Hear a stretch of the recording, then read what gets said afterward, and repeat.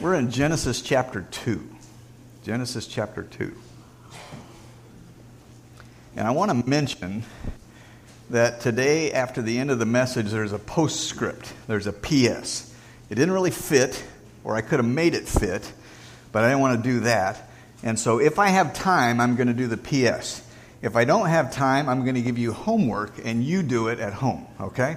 That's what we're going to do. Today we're in Genesis chapter 2, verses 1 through 7. This is what it says. Thus the heavens and the earth were finished, and all the host of them. And on the seventh day God finished his work that he had done, and he rested, or he Shabbathed is the word. You hear the word Sabbath in that. And he rested on the seventh day from all his work that he had done. So God blessed, or even abundantly blessed, the seventh day and made it holy, because on it God rested from all his work that he had done in creation. These are the generations, or this is the history, or this is the registration, that all fits. These are the generations of the heavens and the earth when they were created in the day that the Lord God made the earth and the heavens. When no bush of the field was yet in the land, no small plant of the field had yet sprung up, for the Lord God had not caused it to rain on the land, there was no man to work the ground, and a mist was going up from the land, and was watering the whole face of the ground. Then the Lord God formed the man of the dust of the ground, and breathed into his nostrils the breath of life, and the man became a living creature, or the man became a living soul, or the man became a living being. The seventh day. In my study, to the side of this, I have the Sabbath. But it doesn't say the Sabbath, does it? It says God Sabaoth, he rested, but it doesn't call the seventh day the Sabbath here. I read into it, didn't I? And I'm doing this for illustration purposes because I think we all do this. I read into it what I know about the Sabbath and many things that Scripture teaches, or things that I've learned maybe that Scripture might not teach. It's called the seventh day here in Genesis chapter 2. It's very easy to read into a text all of the things that I know about a word or a phrase or a doctrine, and I have to be so very careful to not do that. Here in Genesis, he doesn't call it the Sabbath, and yet God has lessons to teach that go along with this seventh day later on. The day he ceased creating because he was finished with his work. Actually, the first time the word or the phrase Sabbath day's rest is used is in Exodus 16. You think, well, that's just one book later. Well, that one book is over 2,500 years later. And so the idea of having a Sabbath day's rest didn't come into the picture for over 2,500 years. That doesn't mean that what God did here isn't significant. It is. But what I want to be careful for us to do is to get a picture of what happened in Genesis chapter 2, not just everything that happens concerning the Sabbath and the Sabbath day's rest. Let me read for us Exodus 16, which was a long time after the seventh day in Genesis 2. So this is the picture. We've worked our way all the way through creation. We have Adam and all of his generation. We have Noah and all of his generation. We have Abraham, and then Isaac, and then Jacob. And Jacob has sons, and Joseph is one of his sons, and he's sold into slavery in Egypt, and he lives out his life.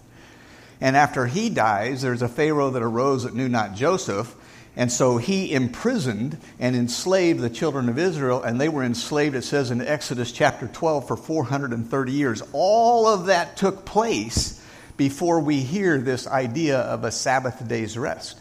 Now, God was on the seventh day resting. He Sabaothed. But we don't hear about a Sabbath day's rest for some time. Exodus 16, if you want to read it with me, verse 23, Moses said to them, "This is what the Lord commanded. Tomorrow is a day of solemn rest." It's a word that's Sabbathon. It almost sounds like a marathon, doesn't it? Only this is a restathon, all right? Tomorrow is a day of solemn rest, a holy Sabbath to the Lord. Bake what you will bake, boil what you will boil, and all that's left over lay aside to keep till the morning. So he had already freed the children of Israel from Egypt. They were going into the desert. They were leaving, and he was going to provide for them. He provided manna. He provided quail. Verse 24. So they laid it aside till the morning as Moses commanded them, and it did not stink, and there were no worms in it. That's a big deal. Moses said, eat it today, for today is a Sabbath to the Lord. Today you will not find it in the field. 6 days you shall gather it, but on the seventh, which is a Sabbath, there will be no more. On the seventh day, some of the people went out to gather. You know, just those go-getters. I got to get ahead. I got to get a little extra. I got to make sure that God's going to come through, like he said he was going to come through. Who knows what their motive was? But some of the people went out to gather, but they found none. And the Lord said to Moses, how long will you refuse to keep my commandments and my laws? See, the Lord has given you the Sabbath. The Lord has given you the Sabbath. Therefore, on the sixth day, he gives you bread for 2 days. Remain each of you in his place. Let no one go out of his place on the seventh day. And they got it. So the people rested on the seventh day. And this morning, what I want us to do is I want us to talk about some of the controversy around the Sabbath day, about what it means and how it should be treated. And then I want to take us back to Genesis 2 and see the simplicity of what the text says without reading everything that we know about the Sabbath and the rest of Scripture into that picture. All right? Some say, or live, and that's the same as saying, that God's example on the seventh day doesn't matter at all. Some say that. Some just live that. Others form an entire denomination around it. Some believers created a term referring to Sunday as the Christian Sabbath, which we don't find in Scripture anywhere. I talked with a pastor acquaintance a couple of years ago, and he told me, I don't know why he felt compelled to do so, I didn't feel manipulated at all, but he told me that he was becoming a Sabbatist. And the first thought that I had was, I wonder how you even spell that thing. And then I thought of Acts 15, and I'm thinking, why would you do that? God has freed us from the law. Why would you place yourself back underneath it? Constantine, Roman emperor, added to the confusion by changing the Sabbath from Saturday to Sunday in AD 321. That's probably where the idea of a Christian Sabbath came from, but it has had its influence. There were misunderstandings in Jesus' day also about the Sabbath. In John chapter 7, to the crowd at the Feast of Booths, Jesus would say, I did one work, and you all marvel at it. Moses gave you circumcision, not that it was from Moses, he said, but from the fathers, and you circumcise a man on the Sabbath. If on the Sabbath a man receives circumcision so that the law of Moses may not be broken, are you angry with me because on the Sabbath I made a man whole, his whole body well?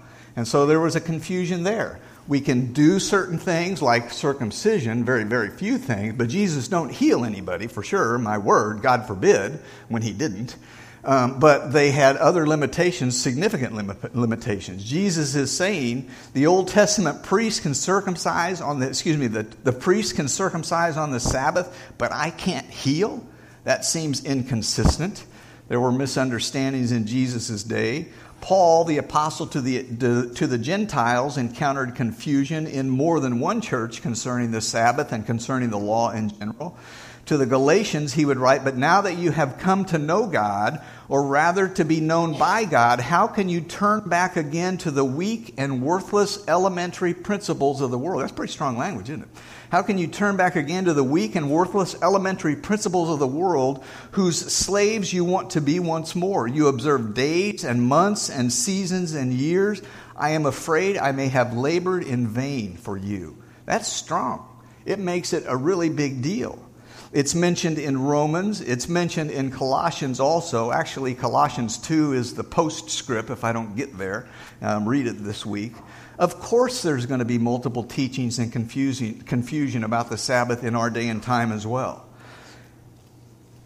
I would say, knowing that a believer is who he is or is who she is by the grace of God, I think it's fair to say if someone thinks they're more holy or more religious or more devoted because they observe the Sabbath, that's a red flag. Everything I have, all that I am, is because of Jesus Christ. It isn't me conforming to the Sabbath. It's because of the blood of Jesus Christ who protects me and covers me and forgives all my sin. We just did the visual of it. That's everything that I have. That would be a warning if I think I'm more holy, more religious, more devoted, and that can happen. I'm guessing that's what a Sabbathist does. I don't know. That would be a warning that my human effort is added and needed for the grace of God. Jesus is my holiness. Jesus is your holiness. He was before I came to know him. I didn't know it. He is now that I know him. He will be in my future as well. He is my all in all. That's why we celebrate the Lord's Supper, and we do that once a month usually around here. Jesus had something to say about the Sabbath. This is in Mark 2. You might want to turn there. Mark 2, verse 23. One Sabbath, Jesus was going through the grain fields, and as they made their way, his disciples began to pluck heads of grain. So they're walking through the field, they've got their hands out, and they're plucking a little milo or wheat or whatever it was that they had there. Oh my word, they've broken the Sabbath, was the accusation. Verse 24. The Pharisees were saying to him, look, why are they doing what is not lawful on the Sabbath? And he said to them, have you never read what David did? When he was in need and was hungry, he and those who were with him, how he entered the house of God in the time of Abiathar the high priest and ate the bread of the presence, or the showbread. And the showbread was 12 loaves, one that represented each of the tribes that sat on a golden table. They were hungry, they were famished, and he ate the showbread, which is not lawful for any but the priests to eat, and also gave it to those who were with him. And he said to them, Jesus said to those that were around, the Pharisees, the Sabbath was made for man. The Sabbath was made for man, not man for the Sabbath. God gave it to you. First, he visualized it, Genesis chapter 2. We'll get back there, though he doesn't call it Sabbath there. But later he does and draws various lessons from it. But he made it for you. He didn't make you for it. It isn't about religiosity. It's about God recognizing we need Sabbath days rests. And then he said in verse 28, so the Son of Man is Lord even of the Sabbath. I'm Lord of everything, and it includes the Sabbath as well. God's example in Genesis 2, much later, like 2,500 years later, was made part of the law, was made for man, not man for the Sabbath. Way back in Exodus 16, Israel needed a rest. They had been enslaved for generations, 430 years. They had labored long and hard. They needed rest, and God gave them a Sabbath day's rest, a Sabbathon, a marathon of rest. He didn't make you for the Sabbath. He made the Sabbath for you. And by the way, Jesus says, I'm Lord of that also. And we know that. To observe the Sabbath today in a ritualistic manner is not spiritual superiority. Actually, I think you can make a pretty good case for keepers of the law in whatever flavor it might come out is presented as the weaker brother to the Corinthians and the Romans as well. But if you observe it, listen to this, but if you observe the Sabbath, observe it unto the Lord. We're going to find that in Romans 14. If you observe it unto the Lord. I don't need to seek to compel others. And the man who talked with me, I didn't feel manipulated or backed into a corner. And what he does, he needs to be fully convinced in his own mind and observe it as unto the Lord. What they do unto the Lord as well. Listen to what Romans 14 says about this. Romans 14, verse 5. One person esteems one day above another. Another esteems every day alike. Let each be fully convinced in his own mind.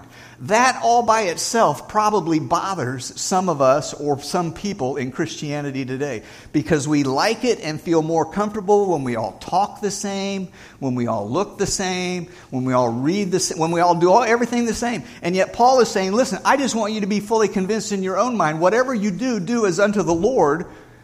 He who observes, verse 6, the day observes it to the Lord. He who does not observe the day to the Lord, he does not observe it. He who eats, eats to the Lord. He who gives thanks, for he gives thanks, God gives God thanks. He who does not eat, to the Lord he does not eat and gives God thanks. None of us lives to himself. No one dies to himself. For if we live to the Lord. If we die to the Lord. Therefore, whether we live or die, we are the Lord's. For to this end Christ died and rose and lived again, that he might be the Lord of both the living and the dead. But why do you judge your brother? Why do you show contempt for your brother? For we shall all stand before the judgment seat of Christ. So then each one of us must give an account to God. Therefore let us not judge one another anymore. This Sabbatist friend of mine would do or should do what he does as unto the Lord. I might not agree with him, but ours isn't the task of mentally getting him to line up with what I have in my minds and my thoughts and my theologies. Mine is to live what I do and do what I believe as unto the Lord, as is his as well. Jesus' words of the Sabbath was made for man and not man for the Sabbath are still true. That said, a day of rest is a good thing. And let's be honest, a day of rest is a rare thing for most of us. What we call a day of rest, we pack with golf and fishing and mowing the yard and cleaning the house and watching the grandkids and going to the games and all the stuff that we do. A day of rest is still necessary. A day to cease production. A day to remember who God is, what He's done, not only brings physical vitality, but spiritual vitality as well. Genesis chapter 1, verse 31, just a little bit before, God saw everything that He had made. Behold, it was very good. There was evening, there was morning, the sixth day. Thus the heavens and the earth were finished. They were completed. They were accomplished. And the hosts of them. On the seventh day, God finished His work which He had done, and He rested on the seventh day from all His work that He had done. So God blessed the seventh day and made it holy, because on it God rested from all His work that He had done in creation. The word Shabbat literally means to cease. We see rest in there and we think, did God lose power when He said, let there be light, and created everything? No, He was just as strong as He always was, almighty. He ceased from that work. And it's a good translation to say rest, but also to say that He ceased works also. To desist from exerting oneself, to bring it to an end. Listen to this one. It can be an intermission. God finished His work of creation, but He had other works that He was doing. He had about a third of the created angelic beings that were being rebellious, and He had to deal with that. He was getting ready to set His plan of redemption into motion, and He was needing to deal with that. But with this creation task, these 6 days, it's good, it's good, it's good, it's good, it's very good. He finished the work. That's what Genesis 2 is helping us see. It's as if God is saying, I have finished my work. I have considered it. I've looked at it in a panoramic form from day 1 all the way through day 6. I've seen everything that I made, and it is very good. I will cease to exert myself, rest if you will, that's fine. My creation is finished. I will bless this day, exceedingly bless this day, the seventh day of my creation. It is holy, it is consecrated, it is set apart. This is one holy day because of this very good work which I have created, and I'm finished. In Genesis 2, that's what we have. And so when I say the seventh day, and then to the side I put the Sabbath, implying all of the things that the Sabbath speaks throughout the rest of the Old Testament and the New Testament, I get a little bit ahead of myself. And I can lose sight of what the real picture is. This is God saying, look at what I have done. This is very good. I'm going to consecrate this day, and it's going to be holy. Does He use it later on to teach lessons for mankind? Yes. Jesus acknowledged that. God gave the Sabbath to man. He didn't create man for the Sabbath. Later, a long time later, God would have Moses draw lessons from Genesis 2 This is what God did. This is what I want you to do. We read Exodus 16. If you wanted to write it down, you could read something similar in Exodus 20. We know that passage is the Ten Commandments. We're going to read a little bit of the Deuteronomy passage. Again, in Exodus 31, here he calls it a sign between him, God, and the children of Israel. And that's interesting. Exodus 31, if you want to follow along, I'm going to read a few verses. Exodus 31, verse 12. The Lord spoke to Moses, saying, Speak also to the children of Israel, saying, Surely my Sabbaths you shall keep, for it's a sign between me and throughout your generations, that you may know that I am the Lord who sanctifies you. Verse 14, You shall keep the Sabbath, therefore, for it is holy to you. Everyone who profanes it shall surely be put to death. That's a big deal. Whoever does any work on it, that person shall be cut off from among his people. Work shall be done for 6 days, but the seventh is the Sabbath's rest, holy to the Lord. And so we see this transition, but it didn't come for 2,550 some years. Work shall be done for 6 days. The seventh day is the Sabbath of rest, holy to the Lord. Whoever does any work on the Sabbath day, he shall surely be put to death. Verse 16, Therefore the children of Israel shall keep the Sabbath. Who?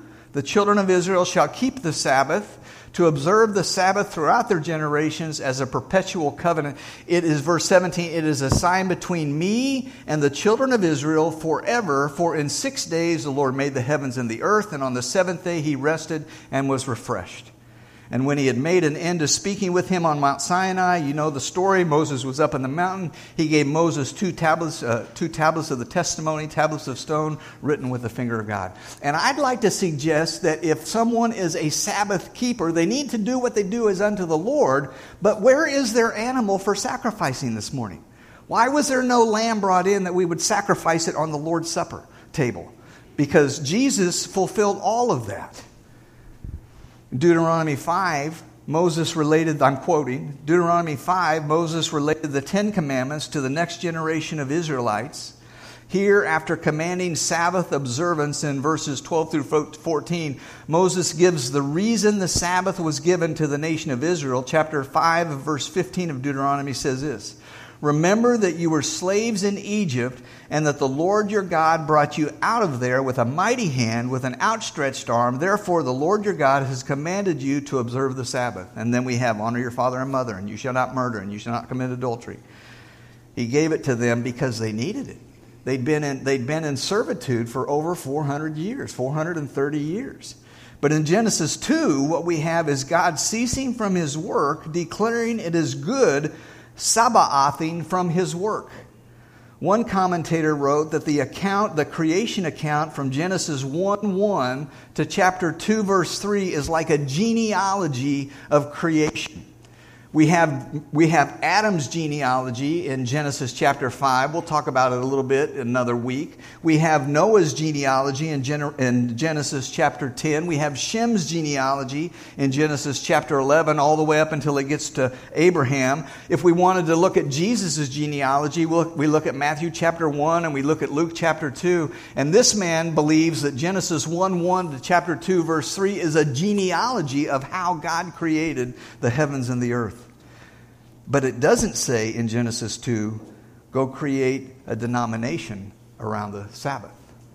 It doesn't say Israel observe the Sabbath. That doesn't come for another 2,500 years. It doesn't say church observe the Christian Sabbath. Actually, in Revelation chapter 1 verse 10, I think it's significant and interesting that John is on the island of Patmos in the Spirit, not on the Sabbath, on the Lord's Day. Over in Acts chapter 20, on the first day of the week when they were gathered together. It's spoken in 1 Corinthians chapter 16. Take up a collection on the first day of the week. All topics worthy of consideration in light of the whole of Scripture, but we have to be careful that we don't read something into it. And when we look at the picture of Genesis chapter 2, what we see is God enjoying the work that he has just accomplished and saying, it's done. I am finished with the creation. It is going to go into motion. And then he Sabbathed. I'm going to read Hebrews 4, and I want to invite you to open your Bibles to Hebrews 4, because I'm going to read a little bit And then I mentioned a postscript, and maybe I'll read it, and maybe I'll just give it as homework. And the reason I want to read Hebrews 4 is because Hebrews 4 brings in another unique emphasis on this day that God Shabbath. And in the text, the author says that specifically. We're in Hebrews chapter 4. Hebrews chapter 4, and it says in verse 1, "Therefore, while the promise of entering his rest still stands," and the author is writing to Jews who maybe didn't know the Lord or for sure didn't know the Lord. They still had their religiosity and their religion, but they didn't have relationship. "Therefore, while the promise of entering his rest still stands, let us fear lest any of you should seem to have failed to reach it. For good news came to us," the Evangelium, "for good news came to us as to them," the Old Testament Jews, "but the message they heard did not benefit them because they were not united by faith with those who listened. For we who have believed entered that rest, as he said, 'As I swore in my wrath, they shall not enter my rest.'" And I remember Richard came this last week, and the seniors had a study that they're doing, and the commentary said something, and he wondered about it. And I thought about that in Hebrews chapter 4, Richard, as I was reading through this. God said, these people who have not united faith with the message will not enter into my rest. There was a place in time, God only knows, we don't have the ability to discern nor imply that we do, when God's patience is done. And he said, you will not enter into my rest. Although his works were finished from the foundation of the world, for he has somewhere, that's interesting all by itself, for he has somewhere spoken of the seventh day in this way, and God rested on the seventh day from all his works. And again in this passage he said, they shall not enter my rest. Since therefore it remains for some to enter it, and those who formerly received the Evangelium, the good news, failed to enter it because of disobedience, again he appoints a certain day. Listen to this. Today, saying through David so long afterward, in the word already quoted, today if you hear his voice, do not harden your heart. Maybe you come to church here today and it's the first time, or you've been here a few times, or maybe you've been here a whole bunch of times. But if you don't know the Lord and God's Spirit speaks to your heart through his word, and you recognize Jesus died on the cross for me. We pictured this. Today, if you hear his voice, don't harden your heart. You might think, well, I'm going to live tomorrow. I'm going to have another opportunity. Who told you that? What he said to these Hebrews is they will not enter my rest because of disobedience to the faith. They heard the message. They got the good news. They rejected it. They don't get another opportunity. I don't have the ability to say when that is. Neither do you. But we can see in Hebrews 4 that it's there. Today, if you hear his voice, do not harden your heart. For if Joshua had given them rest when they went into the promised land, God would not have spoken of another day later on. So then, there remains a Sabbath rest. And this is a word that means a resting as on the Sabbath. There remains a Sabbath rest. Where did I go? For the people of God, for whoever has entered God's rest has also rested from his works as God did from his. Let us therefore strive to enter that rest. And it isn't that I work and I observe the Sabbath and I fulfill all of the laws, but it's the idea of that I resist all of that and recognize it as Jesus' blood and only Jesus' blood. Let us strive to enter that rest so that no one may fall by the same sort of disobedience. It's possible to fall by that same sort of disobedience. And then you know these words, for the word of God is living, active, sharper than any two-edged sword, piercing to the division soul of spirit, joints and marrow, discerning the thoughts and intents of the heart. No creature is hidden from his sight. All are naked and exposed to the eyes of him to whom we must give an account. I could stand here, you could stand there, and what it's saying is God knows every single one of us absolutely, completely, intimately. We're not going to hide anything from him. And he knows if our faith is genuine. He knows if it's a facade. He knows everything from my heart. And he says, you be careful to enter in. And then he says, since that we have a great high priest who has passed through the heavens, Jesus, the Son of God, let us hold fast our confession. Verse 16, let us then with confidence draw near to the throne of grace that we may receive mercy and find grace to help in the time of need. In Hebrews 4, the author likens a Sabbath's rest with salvation and forgiveness. So that's unique. He goes all the way back to Genesis chapter 2, and he likens this Sabbath rest with salvation and forgiveness, a different twist. I hope that you can envision, and I'm finishing, and then I'm assigning. I hope that you can envision, if you will, God, however he did it, sitting, standing, looking, is looking over his 6 days of creation, Genesis chapter 1, all the way through the end of the chapter, and saying, I have finished this work. This is not just a good work. This is a very good work. And I'm going to cease from this work because it is absolutely everything that I wanted. And because of that, we worship him. Amen. The postscript is Colossians chapter 2. Colossians chapter 2, verse 15 through chapter 3, as far as you want to read. I stopped at verse 3. And I want you to read that this week because it speaks about lifting some days higher than other days. But what I wanted us to do this morning is get a picture of what God was experiencing, what he did in Genesis chapter 2 when on the seventh day he ceased or he rested or he intermissioned from the work that he had done. Let's pray together. Father, we bow before you. Thank you for the clarity of your word.